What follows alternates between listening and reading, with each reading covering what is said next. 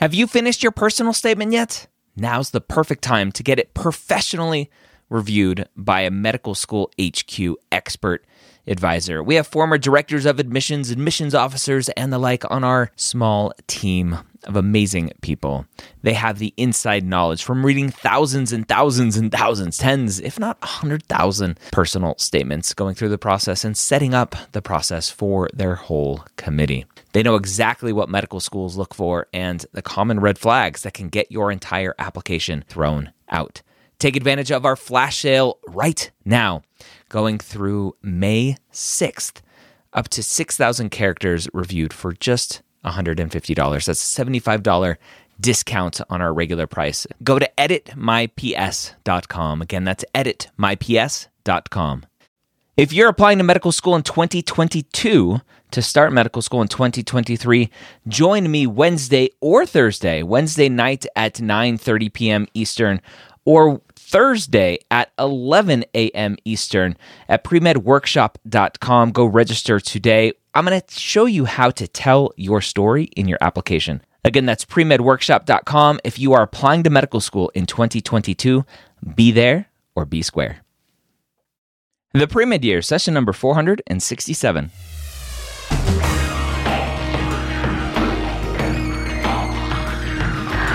Hello, and welcome to the Premed Years, where we believe that collaboration, not competition, is key to your success. I'm your host, Dr. Ryan Gray, and in this podcast, we share with you stories, encouragement, and information that you need to know to help guide you on your path to becoming a physician. Welcome to the Premed Years. Thank you so much for joining me today. This week, I have a great recording from our IG Live last week with a member of the Blueprint Live online team. Of course, I'm speaking about Pooja, and we have a great conversation. We have great guests come on and ask questions that we answer. And if you don't come almost every Friday at 11 a.m. Eastern on IG Live and now TikTok Live as well, I go live on both, you're missing out on some great conversations, some great questions, and hopefully equally good answers. Before we jump into our episode, I mentioned Pooja is from the Blueprint Live online team. If you are in the market for an MCAT course to help you with your MCAT prep, then go check out Blueprint Live Online. It's not just a course. It is 16 live sessions with amazing instructors from the Blueprint team, instructors who have proven their own academic ability, but also proven that they can teach you the material. And during these 16 sessions, which you can retake as many times as you need, if there's a subject that you're just really sticking with, you can change instructors if there's an instructor that you jive more with. But during these sessions, they are helping you integrate the knowledge that you're learning from all of the other amazing Blueprint resources into the MCAT. You're not just regurgitating information and learning more information. In these sessions, you're learning how to integrate that information to take the MCAT a better way. Go check them out, blueprintmcat.com. Sign up for a free account today. Let's go ahead and jump in to our IG Live. What's up, Instagram Live and TikTok? It is Friday. It is time for Q&A. And I'm going to be hanging out with one of our friends from Blueprint MCAT today. So, how's everyone doing? If you're new here, this is Friday Q&A. I'll be here for an hour answering your questions. And the first Friday of every month, I get to hang out with one of the amazing members of the Blueprint Live Online instructor crew. So I'll wait for them to come live with me. Good morning, VCAT. Hello. Hello, Jasmine. Yep, it's Chase. Chase is on the case. What's going on, Vanessa? So this is your time. This is your Q&A. It's your time to come on, ask questions. If you want to request to come on live with me, I'm on both Instagram Live and TikTok. I'll be taking people. I guess I can take people on TikTok as well. Hello, Adrian. Hello, friend. Cat Lady. What's going on? I'm just waiting for the TikTok crew to request to come on with me. Let's see if I got an email saying they couldn't come on for some reason. But if you want to request to come on live with me and ask some questions, you can do so by just clicking that little camera button. Come on, ask your questions. It's just me and you. No one else is watching. Any MMI advice? The MMI advice is it's fun. It is fun, and you should just have fun with it. Do you recommend we meet with a financial advisor before applying? I don't think you need to meet with a financial advisor before applying. I don't think it's necessary. Hello, Pooja. Hi, Ryan. Nice to meet you. Nice to meet you as well. I'm excited to have you hang out with us for our Friday morning Q&A. Yeah, me too. I will say I am a huge fan. I used a lot of your stuff, but I was crafting my own applications and preparing for interviews. So nice. This is full circle for me. Nice. Now you are one of us getting to hang out with us. For people watching, where in the process are you? Yeah, so I completed my secondaries over the summer, submitted my applications in May, and I'm currently in the interview stage. So Getting some invites, doing some interviews, but a whole lot of waiting. A whole lot of waiting during this time. You're a member of the Blueprint instructor crew, so you obviously crushed your MCAT well enough for Blueprint to go, hey, come out and hang out with us. What is your biggest tip for doing well on the MCAT? Yeah, I would say for one thing, make sure you take care of yourself during the process, right? I think that's something that a lot of people will neglect, right? Make sure you're doing the things that continue to make you happy and take care of yourself. Because if you're super stressed and you're not sleeping well, you're not going to be able to perform well on practice tests anyway. So you're sort of just hurting yourself. 1,000%. Self-care, so important. Taking care of yourself, both mental health, physical health, eating, sleeping, hydrating, all of the good stuffs. It's interesting. I think there's some studies, and I don't remember off the top of my head, but some level of dehydration decreases your cognitive abilities like a bunch. It's like you gotta stay hydrated, people. Drink that water. But all right. Well, for everyone watching, Pooja again here from Blueprint MCAT. We're here to answer your questions. Pooja obviously going through the application process right now, so she can kind of give you the nitty gritty of what it's like to go through this process right now. She's obviously an MCAT expert, having crushed her MCAT. So we're just here to answer your questions. Just Me Vibing on TikTok says, best advice for virtual one-way interview. Have you had to do any of those this cycle? Yeah, I have had to do one of those. And I think that the biggest thing is just making sure that you're continuing to stay like your positive, natural self. Don't get freaked out by limited responses that you get from other people. I remember during one of my interviews, my interviewer had technical difficulties, so I couldn't see their camera. So I was sort of talking into the void. Yeah. I think they ended up liking it. Like, they had good feedback for me, but I definitely think that, not getting bogged down by any of that is going to be super important, and keeping your cool. Yeah. What about the asynchronous type interviews where you're just talking to a blank screen? Did you have to do any of that? No, not yet, fortunately, but I am prepared for it if it happens. Yeah. So the biggest advice that I would give you, just me vibing, is if you can, right? Talking to a camera, I'm so used to it now. Like, I can look at the camera and pretend there's someone behind it. For all the YouTube videos and everything, you just kind of get used to talking to a camera. For most people, it's very awkward. Right? Especially for the one-way interviews, I would recommend talking to the camera. For one-on-one interviews where you're actually talking to someone, I actually don't recommend looking at the camera, because then you don't look at their face. You can't see their facial expressions and their micro expressions and how they're reacting to what you're saying and what their body language is. So if you're with someone, I don't recommend looking at the camera. For the one-way interviews, the asynchronous interviews, I recommend looking at the camera. And if you can, what you can do is either put a Post-it note around it, or cut out a circle, depending on what kind of webcam you have, cut out a circle in a Post-it note, and either draw a face or put your best friend's name there, or just take a picture, right? Take someone's picture and put it as close to the camera as you can, so that there's a face there that you're talking to.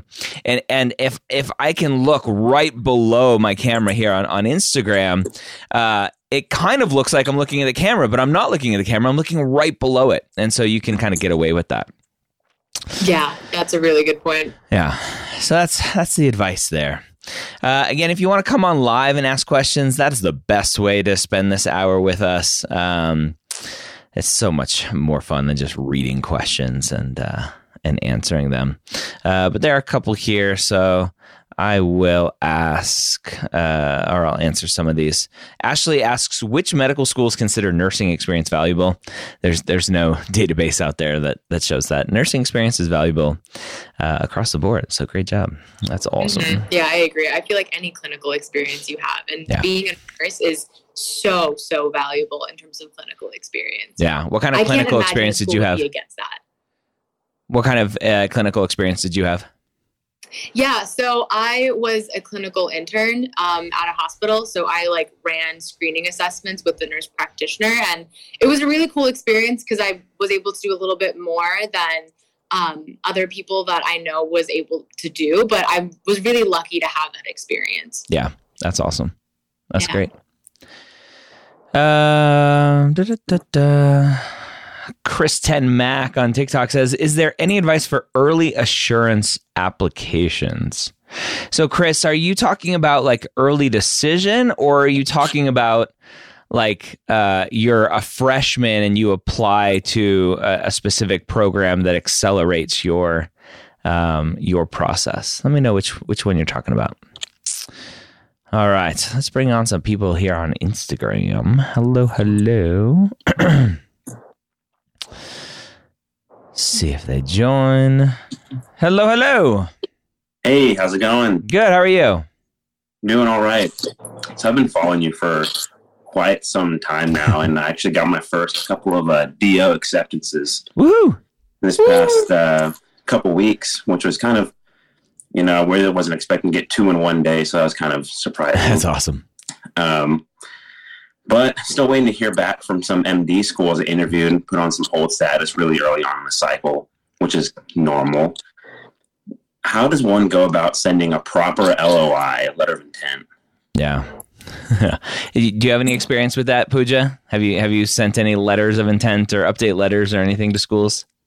Yeah, so I haven't sent any yet, but I have drafts ready for when the time comes according to my applications, right? And I think making it very clear, what you've been up to since applying, right? Showing that you're continuing to improve upon yourself in any way that you can, and making it clear why you're a good fit for that school by showing them, right? Don't just tell them I would be great here, right? Demonstrate the qualities that you have that school, values, right? Some schools are more research intensive. Some schools are more primary care intensive. And so being able to be mindful of that when you're drafting that letter will be really important. Yeah. Perfect. Yeah. Appreciate y'all. Getting as specific as possible is the best thing. It helps that you already have acceptances. So it's less of a desperation plea and more of hey, I got options. I'm cool. But I would love to hang out with you guys for the next 4 years. So there's that aspect of it, because a lot of students will just, out of desperation, just be please take me. But what you're saying is, look, I have other acceptances, but here's why I really want to come to your school. And that potentially will help them go, okay, you're a sure bet when we put you down as coming to our school, because it's a game that medical schools have to play. The admissions offices have to play of, I don't want to oversubscribe. I don't want to undersubscribe my class. We need to have, if we have 200 seats, we need 200 students, because we can't have less, because we need to fill all the rotations, because the hospitals are expecting those bodies. And we can't have more because we don't have enough seats for everyone. So it's just a game that everyone plays. Yeah. So should you mention that you have other acceptances? Yes, I would. Yeah. Okay. Yep.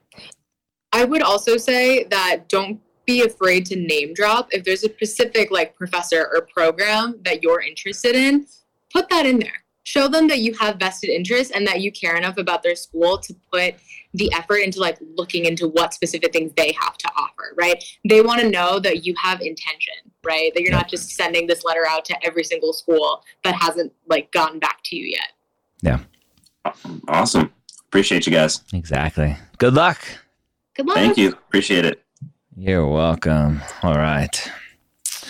Instagram needs to make it easier to kick people off. It's like 4 clicks, 3 clicks. I got to click all around. Anyway, so if you want to come on live and ask some questions, that is what I would recommend doing.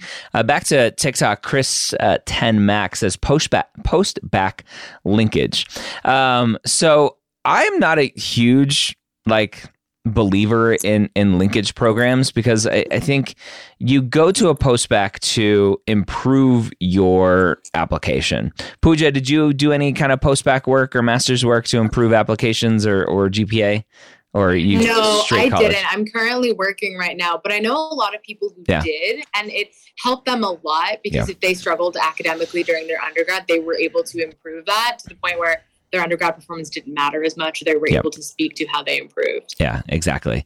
So postbac linkage, basically, for people that don't know, is you go to a postbac program like Columbia or Hopkins has a very popular postbac program, and they will say, hey, we have a linkage program with the Hopkins Medical School or with this medical school or that medical school.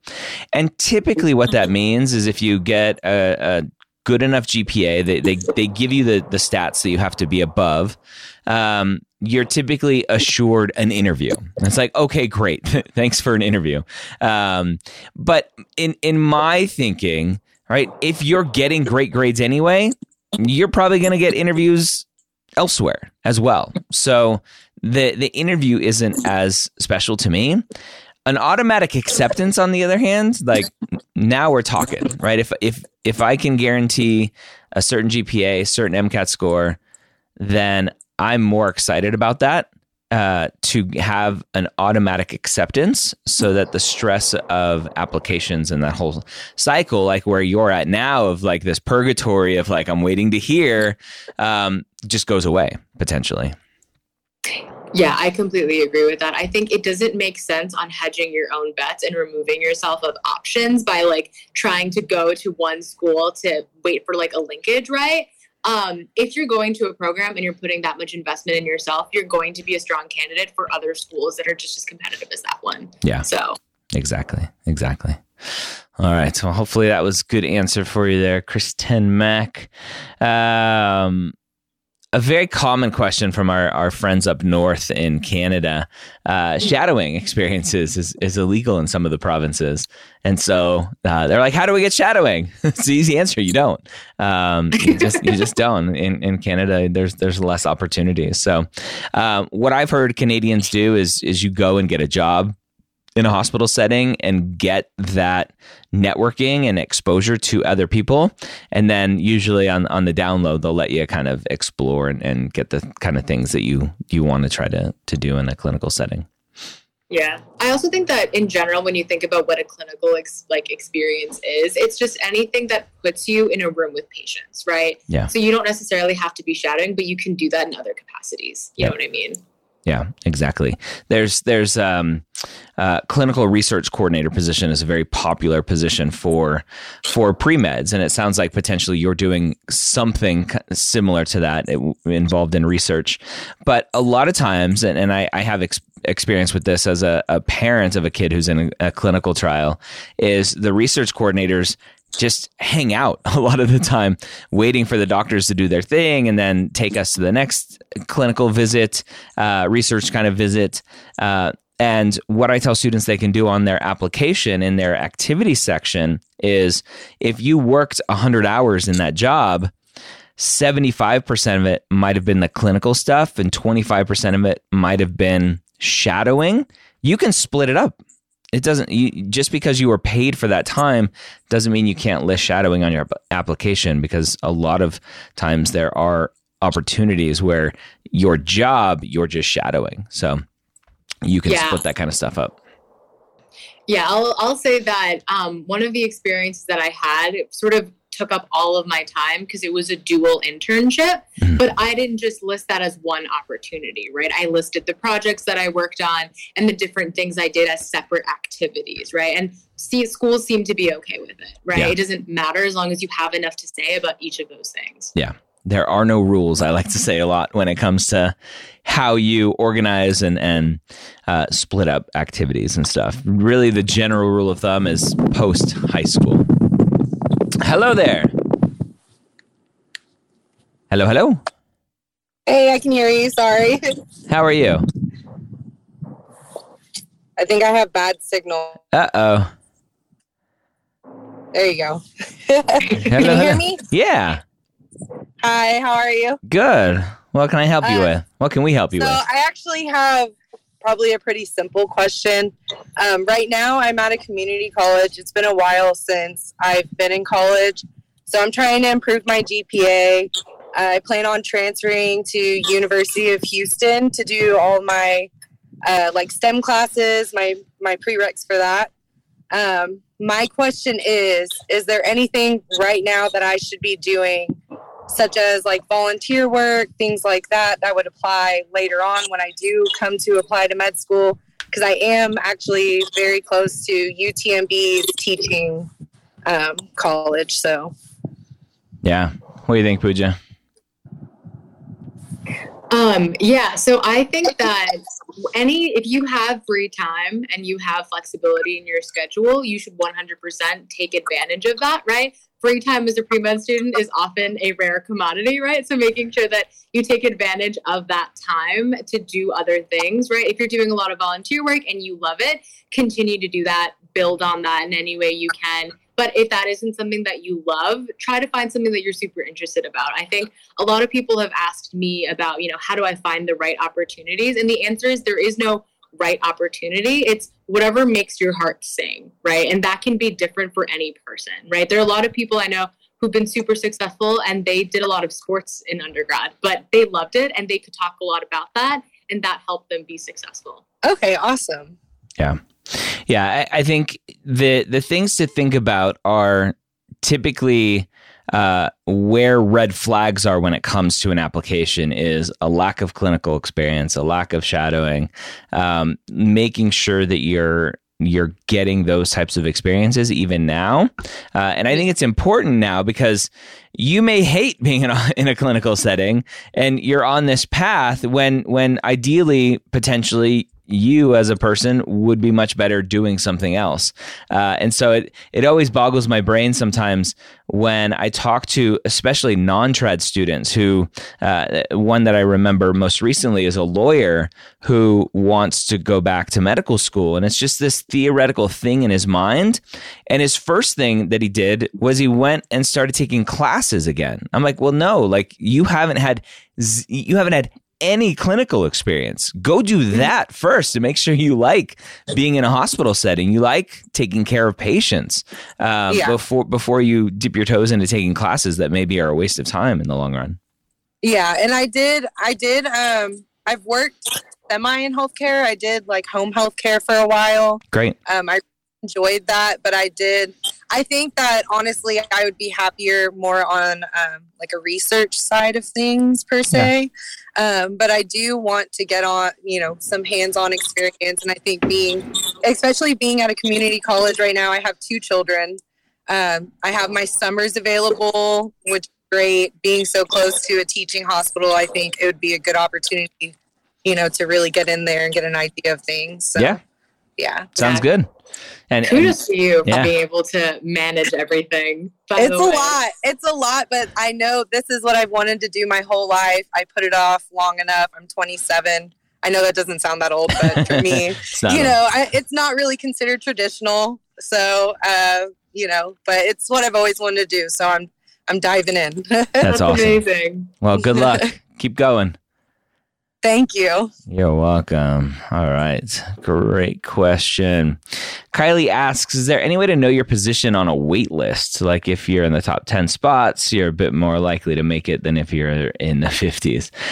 So school dependent. Some schools will rank their wait lists and not tell you. Some schools will rank their wait list and tell you where you rank. And then a lot of schools don't rank their wait list. They just have a pile of people that they are constantly reevaluating all the time. So it just depends.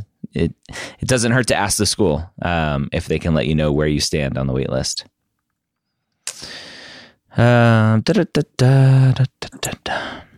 What's been the hardest thing for you, Pooja, when it comes to the application cycle?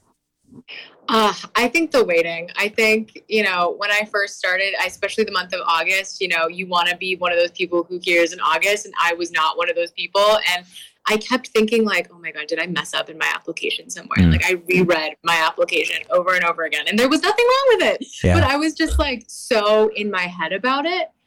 So waiting for that first, interview, that period was definitely the hardest. Now it's not as much because it's like, you know what, at least I got something.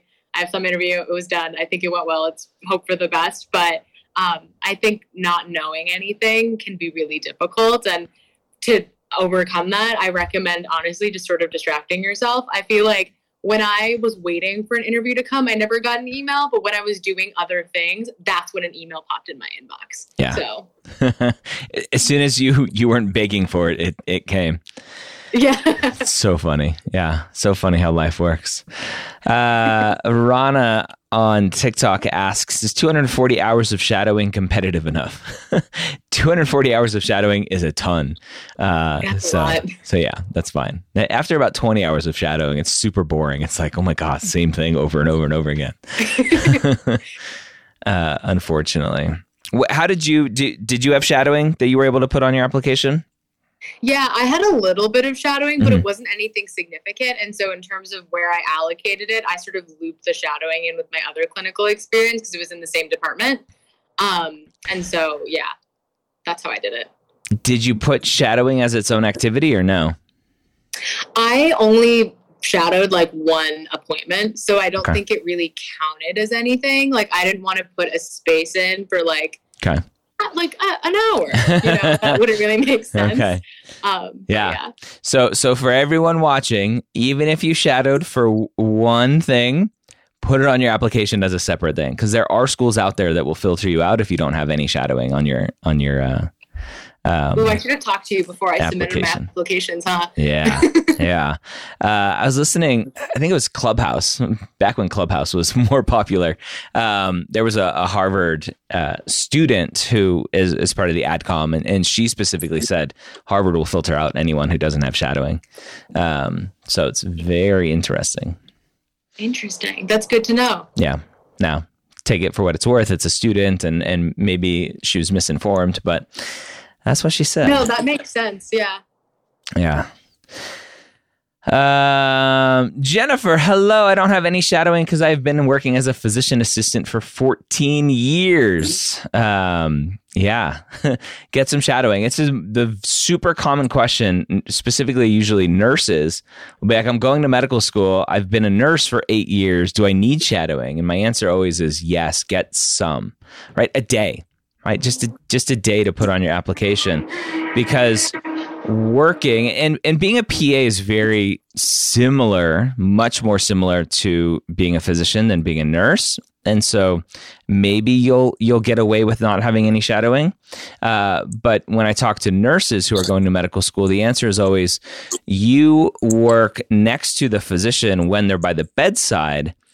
But when they leave the bedside and they're going back to their office and they're dealing with insurance companies and dictating and doing everything else, that kind of stuff potentially you're not seeing to get a full scope of what that physician's job is. So again, a PA very, very, very similar to a physician on the day-to-day work. So, but I would still try to get an hour or a day or two in every once in a while, and that'll be good. Again, if you want to come on live with us, that's the best way to hang out with Pooja and myself to get some great questions. Hi. Hello, hello. Hi. Hey. Thank you guys so much for doing this. This is awesome. You're welcome. So I have a question. So I recently found out, I talked to my advisor, and I found out that I'm going to do an extra year. So I'm going to be a 5th year instead of a 4th year, which I think is okay because I have more time to understand the process. Mm-hmm. But I wanted to understand now, when should I take the MCAT, and like what time that and like between those gap years, because I know there's going to be gap years.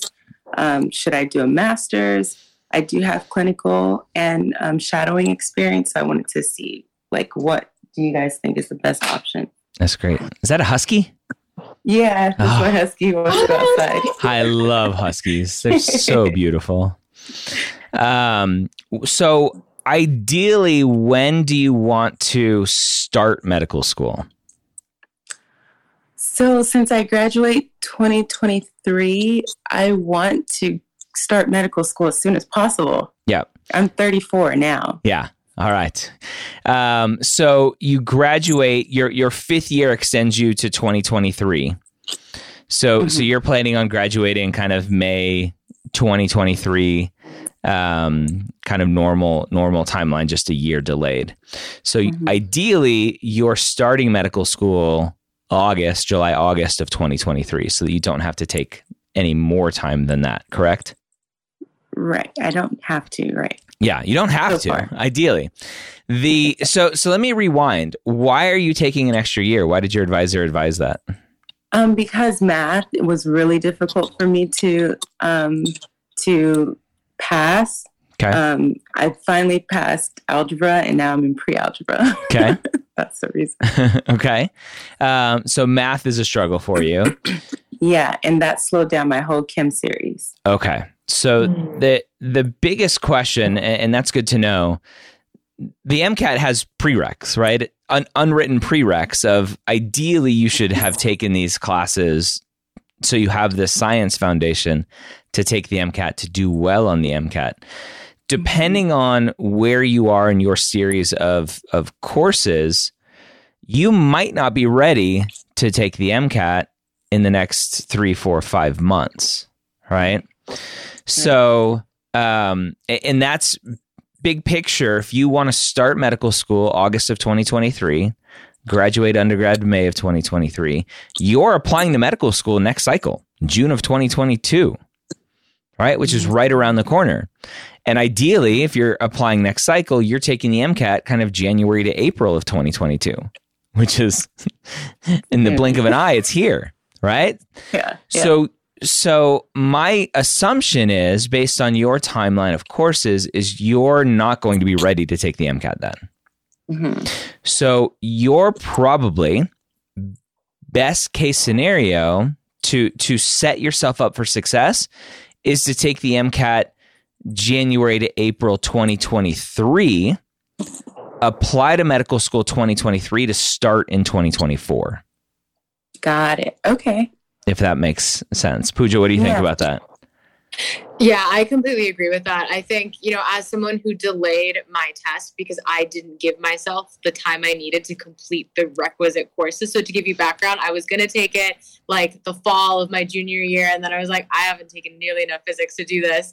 Then I delayed my test, right, to March of 2020, and then it got canceled. So I understand what it's like to not want to delay this process and want to keep going. But you're really better off giving yourself the time you need so that come application cycle, you're submitting the best application that you can. Right.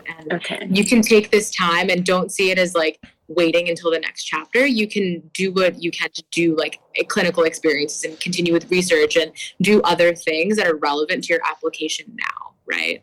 That would be my recommendation. Okay. And physics. I have to take physics. Okay, MCAT physics. Yes. Physics. Physics is a big part of the MCAT. It's really, really stressful, but it's okay, right? At Blueprint, we offer a lot of materials to help with that. Physics was a tough spot for me, but now I really like it. And so I think if I can do it, you can do it. Because I didn't have, like, math was also a really struggling topic for me too. Like, when I first started and I found out that we weren't allowed to use a calculator, I almost cried. Okay. So what are you thinking about in terms of MCAT prep? Have you checked out Blueprint yet? Have you looked at anybody yet? You're like, that's too early. Yeah, I haven't. I looked at Princeton actually. So I go to UCSD and they have a MCAT prep test that we can take for free. And I totally bombed it. That's why I know I'm not ready. Yeah. But I did really good in the bio. That's I love bio. That's and I like chemistry. I've taken general chemistry so far, but they won't let me take the rest of the series yet. Yeah. So I love chemistry, just math. Physics, I was like, that looked like Chinese to me. The physics is definitely rough, but it's okay, right? If that's like the only topic that you're really struggling with, I would say you're in a good spot. Yeah. Okay.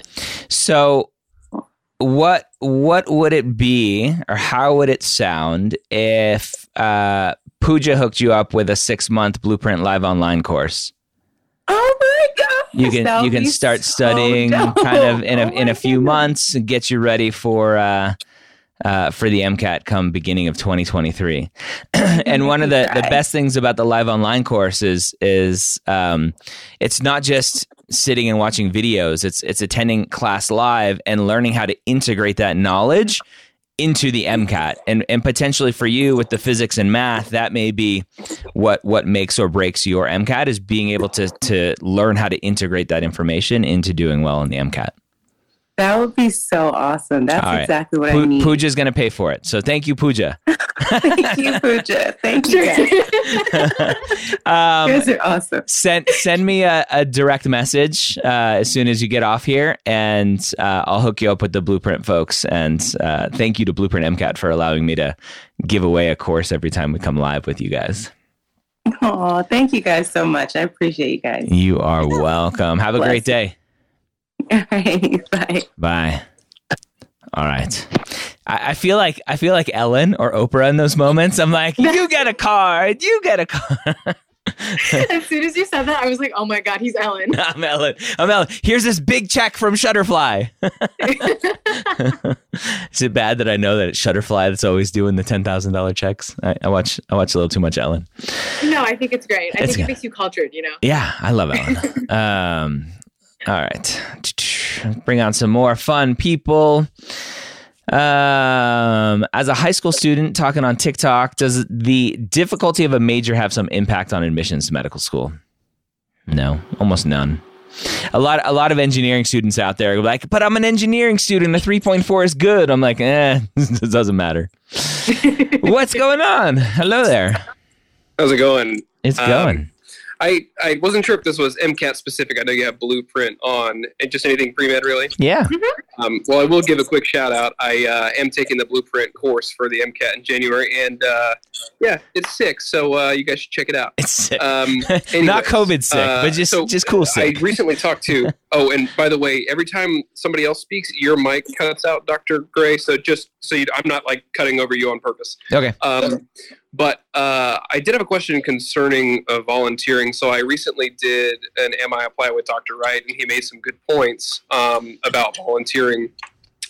So I was looking recently for community volunteering, and I came across an interesting one that was related to action on universal health care and certain aspects of that. From a political perspective, they were basically trying to train and mobilize people for things like universal health care or treatment for veterans and things like that.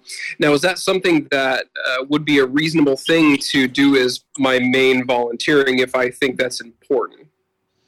So I think you just answered your own question with that end of if I think it's important.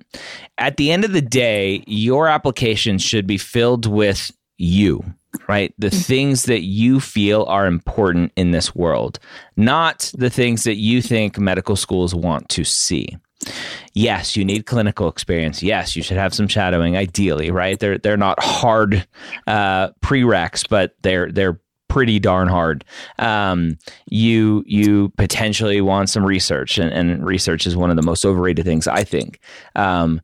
But in terms of where you're doing your volunteering, and another question that came through was like, do I need to get a clinical job during a gap year? The answer is like, no. I mean, you should still be doing some clinical stuff. But if you want a job in something else that's not clinical, either because it pays more and it helps cover the bills and pays for your life, or it's just something you're more interested in at that moment in time, great, go do that and keep your foot in the clinical world. So if you feel it's important, do it.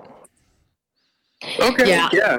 Oh, sorry. Go ahead. I was going to say, I'll tell you right now, my gap year job is not clinical. I'm a research fellow with the CDC. I work at home all the time. It is not clinical by any means, but I love it and I love talking about it. And that's what's important, right? The description that you gave us, it's very clear that you care a lot and know a lot about what you would potentially be doing, right? And that is what will make you stand out, right? I think one thing that I like to think about with the application process is that every school wants a diversity of applicants, not only in, their background, but also in their thought and their experiences. And so if you're doing things that you like, that'll make you unique, right? You're not trying to fill this arbitrary checklist. You're doing the things that you care about and finding ways to integrate that with your medical interests. Perfect. Yeah. Well, great. Thanks, guys. That perfectly answered my question. Awesome. Good luck. Pooja, did in any of your interviews, did the work that you're doing with the CDC, did that come up at all? Were people interested in talking to you about it? Oh my God, yeah. There was literally one interviewer who was like, give me your evaluation of the CDC's response to the country, pros and cons. And I was like, this is a bold question to ask for someone who's been there for 2 months, but I did my best to answer it. I think he liked it. I think whenever you're doing something over your gap year, it's going to come up. So just even if you haven't been doing it for a long time, stay as informed as you can about it. For me, especially because it's the CDC and it's COVID, it's a hot topic. Everyone wants to ask about it. I was asked about Delta variants also, as if I was like the lead researcher on the Delta variants, which I'm by any means not. Yeah. But yeah, I definitely have been asked about it. Yeah, that's very interesting. All right. Yeah, it's cool. Hello. Hey, good morning. Good morning. I'm so excited that you picked me to join. What's going on? Okay, so I am a non-traditional student who currently has a career in marketing. I have a bachelor in liberal arts, and my goal is to start medical school fall of 2024 and to take the MCAT in January 23. I'm kind of fuzzy on everything leading up to that point. What I've done this year, just to prove to myself that I really could tackle the harder math and sciences, was take some classes at the community college.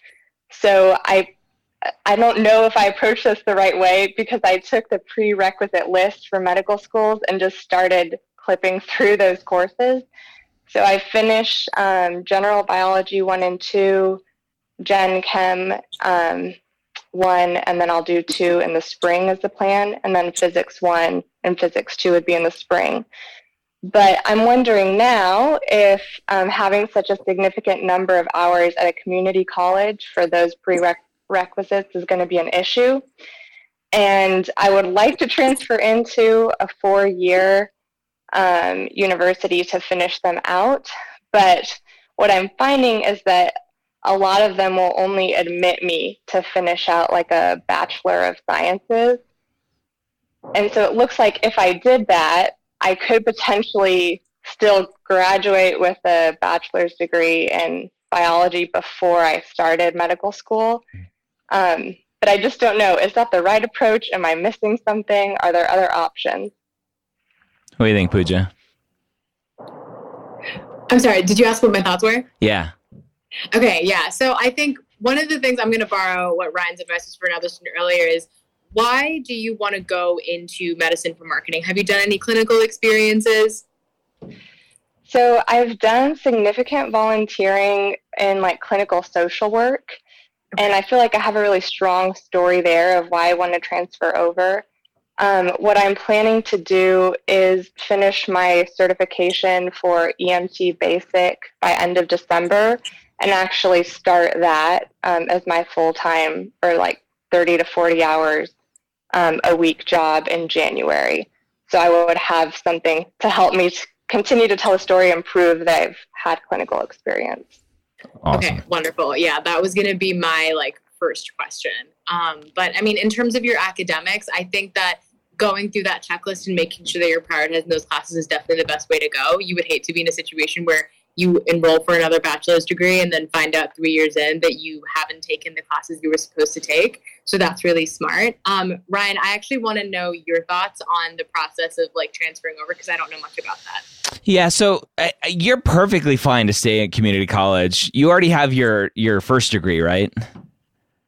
I do. Yeah. It's not the tricky thing is it was a private institution and it's not regionally accredited. It's nationally accredited, but not regionally. And so that's another layer. I don't know. Does it matter? Does it not?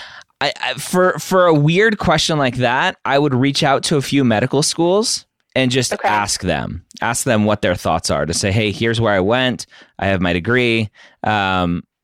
Is this school okay for reasons X, Y, or Z? As a non-trad student, you're basically doing a do-it-yourself post-bac right now, where you just went to community college, you're taking the courses that you need to take. You can stay at community college. There's no need to go to a 4-year university, assuming that the community college has the courses that you need.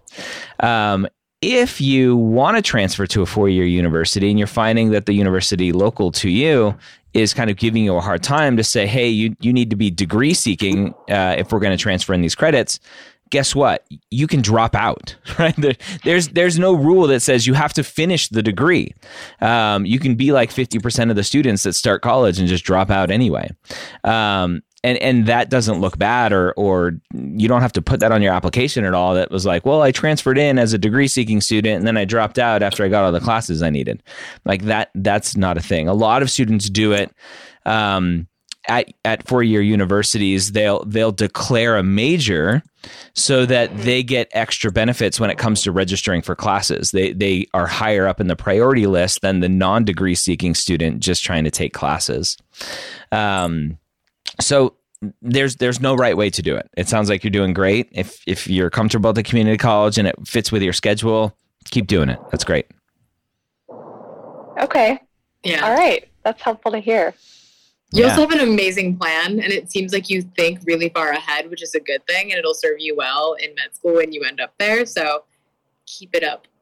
Thank you. Well, thank you, Dr. Gray. I've been binging your podcast and signed into MAP, and I'm trying to take advantage of all of your resources. Nice. Well, awesome. I'm glad you found us and are taking advantage, and hopefully they're helping. Yes. Thank you so much. Have a good day. All right. You too. All right. We still have time for a couple more questions. If you want to come on, click that little button and little camera button. Come on live with us. So what does the future hold for you, Pooja? What are you interested in potentially for your specialty in the future? Yeah, I am super interested in pediatric neurology, which is super niche, I know. Definitely think it could totally change, but I've had a lot of experiences with children with disabilities and developmental delays in undergrad and even in my earlier life. So it's something that I'm super interested in. And as I've gotten more exposure to it, I've really liked it. So that's what I'm hoping to continue. Yeah, that's I mentioned earlier my experience as a parent in clinical research. We hang out with the PD neurologist all the time because that's the stuff that we're dealing with. So awesome. Lhasa asks, can I get Pooja's info to ask how she overcame her math challenges? You want to give a 1-minute spiel on how you overcame your math challenges? Yeah, I think one of the biggest things to do is look up the common math type problems, right? Like adding, dividing exponents, multiplication, division, logarithms, and literally Googling those problems. It'll be a 7th grade website, which will make you feel bad inside, but it will help you, right? And for me, that was really important, like developing that solid math foundation. Yeah. And then I did a lot more like math problems and thinking about, okay, like, you know, the MCAT is multiple choice, so you don't need to do exact math all the time. And so figuring out ways that I could start estimating, right? And realizing like, okay, well, obviously the number isn't going to be like 100, right? If everything is in units of 10 to the negative 11, right? So being mindful of those types of things and creating strategies for yourself to reduce the amount of math you have to do, right? I think those two things were really important for me for helping out. And in the classes that I teach, whenever we do math problems, I always do my best to tell people about those things because I know that the math can be really intimidating. But there's a lot less math on the MCAT than you initially think. Yeah. So I have a friend, Leah. She runs a YouTube channel, Leah for Sci. It's LEAH, the number 4, and then SCI, like science. And she has a math for the MCAT. I don't know if it's a series or just 1 or 2 videos, whatever it is. But lots of people have given me feedback that that's really helped them. So really break down how to go back to the basics, really, which is what you're mentioning, right? It's a 7th grade website and it's going to make you feel bad. That's what you need, right? Just super basics. I think we, as pre-meds and humans in general, try to overcomplicate things. And it's like, well, I learned this fancy trick in calculus. I'm like, the MCAT doesn't care about that fancy trick in calculus. Just understand the basics. So, all right. More requests. If you want to come on live, there's nobody here that is requested to come on live. So hit that little camera button and we can bring you on. Let's see. Yeah, Leo Forsyth is really cool. I didn't know you guys were friends. I mean, I guess it makes sense that you guys are friends, but that's cool. Yeah, I'm friends with everyone. I like people. Sometimes, even like people who are like my competitors in the field, other people that do very similar things to me. I'm friends with lots of them. Like I have phone calls with them, and we're like, "What are you doing? What am I doing?" And we just like, I live and breathe as much as I can the whole collaboration, not competition. Mindset. So yes. Yeah, no, absolutely. I completely agree. I mean, I just met you and I would like to think that we could be friends, you know? We are friends now. We are definitely friends now. All right. Yeah. Philosophics. When will I be uploading application renovation videos again? So I'm in the middle of recording mission accepted videos, and then come end of January, February, I'll be recording more application renovation. So ideally, the YouTube this year has kind of had lots of issues with just scheduling and had some staffing issues on my teams. Ideally, what we're doing is kind of recording so that half the year what's going out is mission accepted and half the year what's going out is application renovation. That's the ideal scenario. Doesn't always work that way. All right. If you want to come on and ask a question, click that little camera button. That's the best way to come on and ask a question. If nobody clicks that button, we can say goodbye now. You see any good questions? Geraldo has a question. Yeah. About mapped, but I don't know if he wants to come on. They want to come on. That could be helpful. Yeah. All right. Let's see. Anyone on TikTok want to come on? Do med schools view kinesiology as a soft major? Is this a myth? No, that was my major, exercise physiology. Yeah, I did human physiology, so. Yeah, I mean, it's better than canine physiology. Hello, David. Oh, hello. Long time map guy here. Hello. I have now put everything into Mapped. I'm getting my application ready.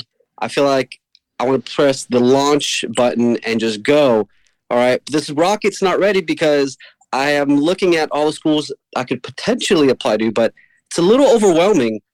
I I have these prerequisite classes, but now I have to go through each school in the whole United States to find out which schools fit this algorithm.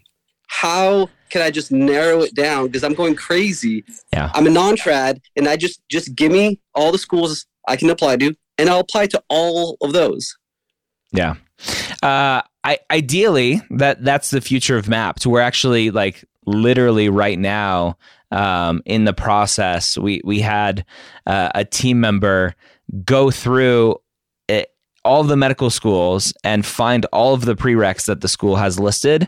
And now we have to convert it into a format that we can put into our Mapped database so that when you add a school to your Mapped school list, we can go, like you're missing stats or anatomy and physiology, that kind of stuff. Right. That's the future of Mapped. I think for your situation, I think you're probably making a bigger deal of it than it really is. The far majority of schools have all of the same basic prereqs, right? 1 year of Gen Chem, 1 year of Gen Bio, 1 year Orgo, 1 semester of Biochem, 1 year of English, 1 year of physics, right? That's the basic. And the year of English is a little fuzzy. There are random prereqs at some schools like stats, like anatomy, physiology. And so I think what you should do is add all the schools to your list that you want to go to. And then as you're working on your applications, like every day, just go through 2 or 3 schools, typically through the MSAR. That's probably the best bet for MD schools. And just look what their prereqs are and see if you're missing anything. And if you are, either email them and say, hey, is this a hard prereq? I have this other class potentially that will substitute, and see what they say. Because a lot of times they're flexible. And if they're not, then you just take them off their list or figure out a way to take the class before you matriculate. Now, remember, for almost every school out there, the prereqs that they have are prereqs before starting med school, not before applying to med school. So if there's one school on there that has this random prereq and you're like, there's no way I can get that in before applying, that's okay. Still apply to the school and then figure out a way to squeeze in the class before starting med school. Yeah, I would also add that experience of going crazy because you have to look up the requirements for every single school. That's not an isolated experience. I had to figure that out when I was looking at my own recommendation letters, because I had a couple more letters that I wanted to prioritize over a letter from a humanities professor. And so I had to look into every single school that I was applying to figure out what combination of letters I was supposed to send, right? And it can feel super maddening, but I think following Ryan's advice and like looking at the schools that you want to apply to and see if what you have fits that is a lot better than the other way around, right? Because you also you're not going to apply to 100 schools because that costs thousands of dollars. And when you get those secondaries, you're not going to have time to write all of them, right? Yeah. So once I put everything into MCAT, or my letters of recommendations get sent in, and this is not going to happen. And also this is not going to happen for any of your viewers, but let's just hypothetically say I have to reapply, which won't happen. But will I have to ask my letter recommendation people to resubmit another letter recommendation for the following year, or will it carry over? Ideally, your letters of recommendations are dated the year of your application. Mm-hmm. Also, because you would want them to capture the most, recent version of yourself, right? If you have more experiences with them or whatever it may be, they may benefit from rewriting it and resubmitting it.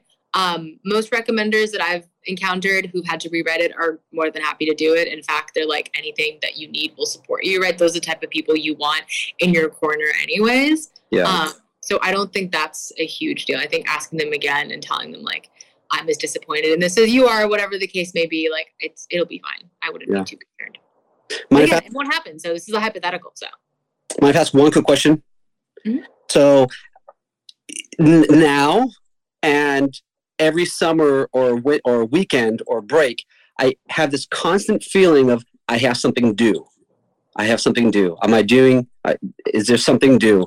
How do you get over the fact that, yes, there is something due, but you don't allow that to consume you? And yes, there's just check boxes, but there isn't check boxes. You should be enjoying the process.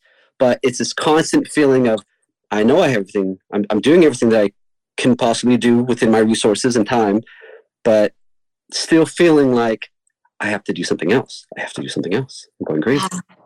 Welcome to the pre-med environment, my guy. Oh. Everyone feels that way. It is so common to feel that way, even if you're not in school. I'm not in school right now.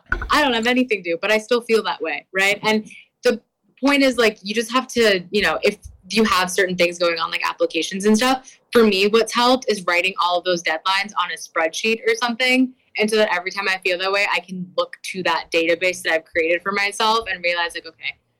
I don't have anything to do, or it's not that big of a deal. And also giving yourself rest days, I think, is really important. Like a rest day, just like once a week. Just rest. Yeah, rest. I mean, it sounds crazy. Sorry, that was. I heard.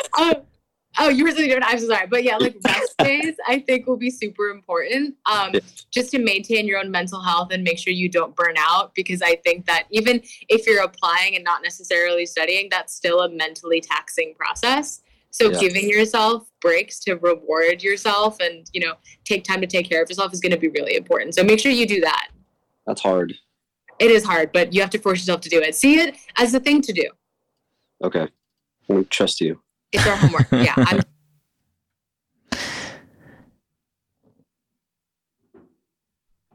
Thanks.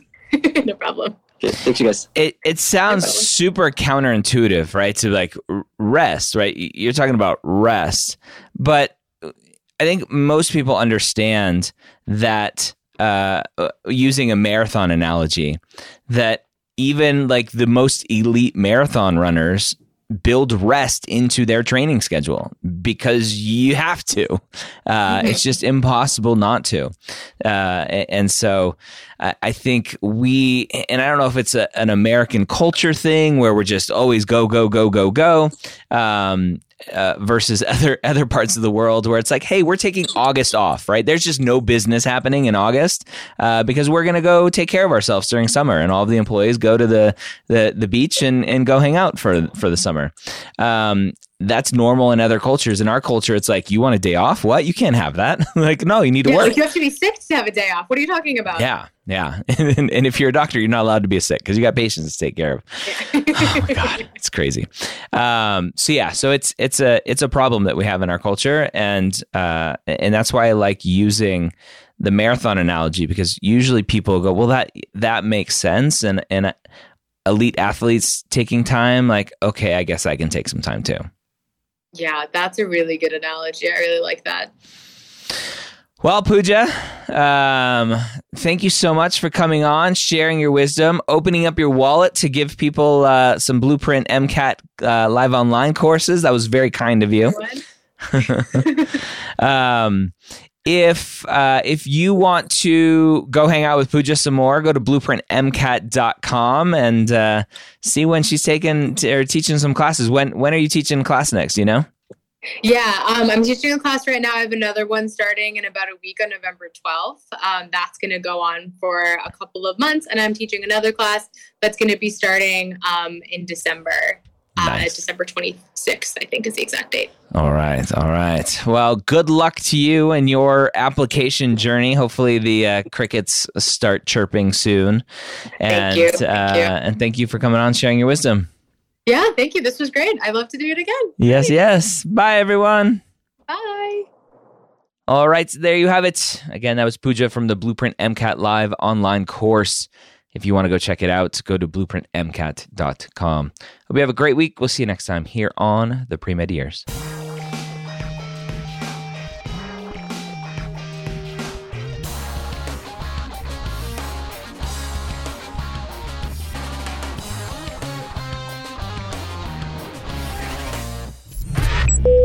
This is MedEd Media.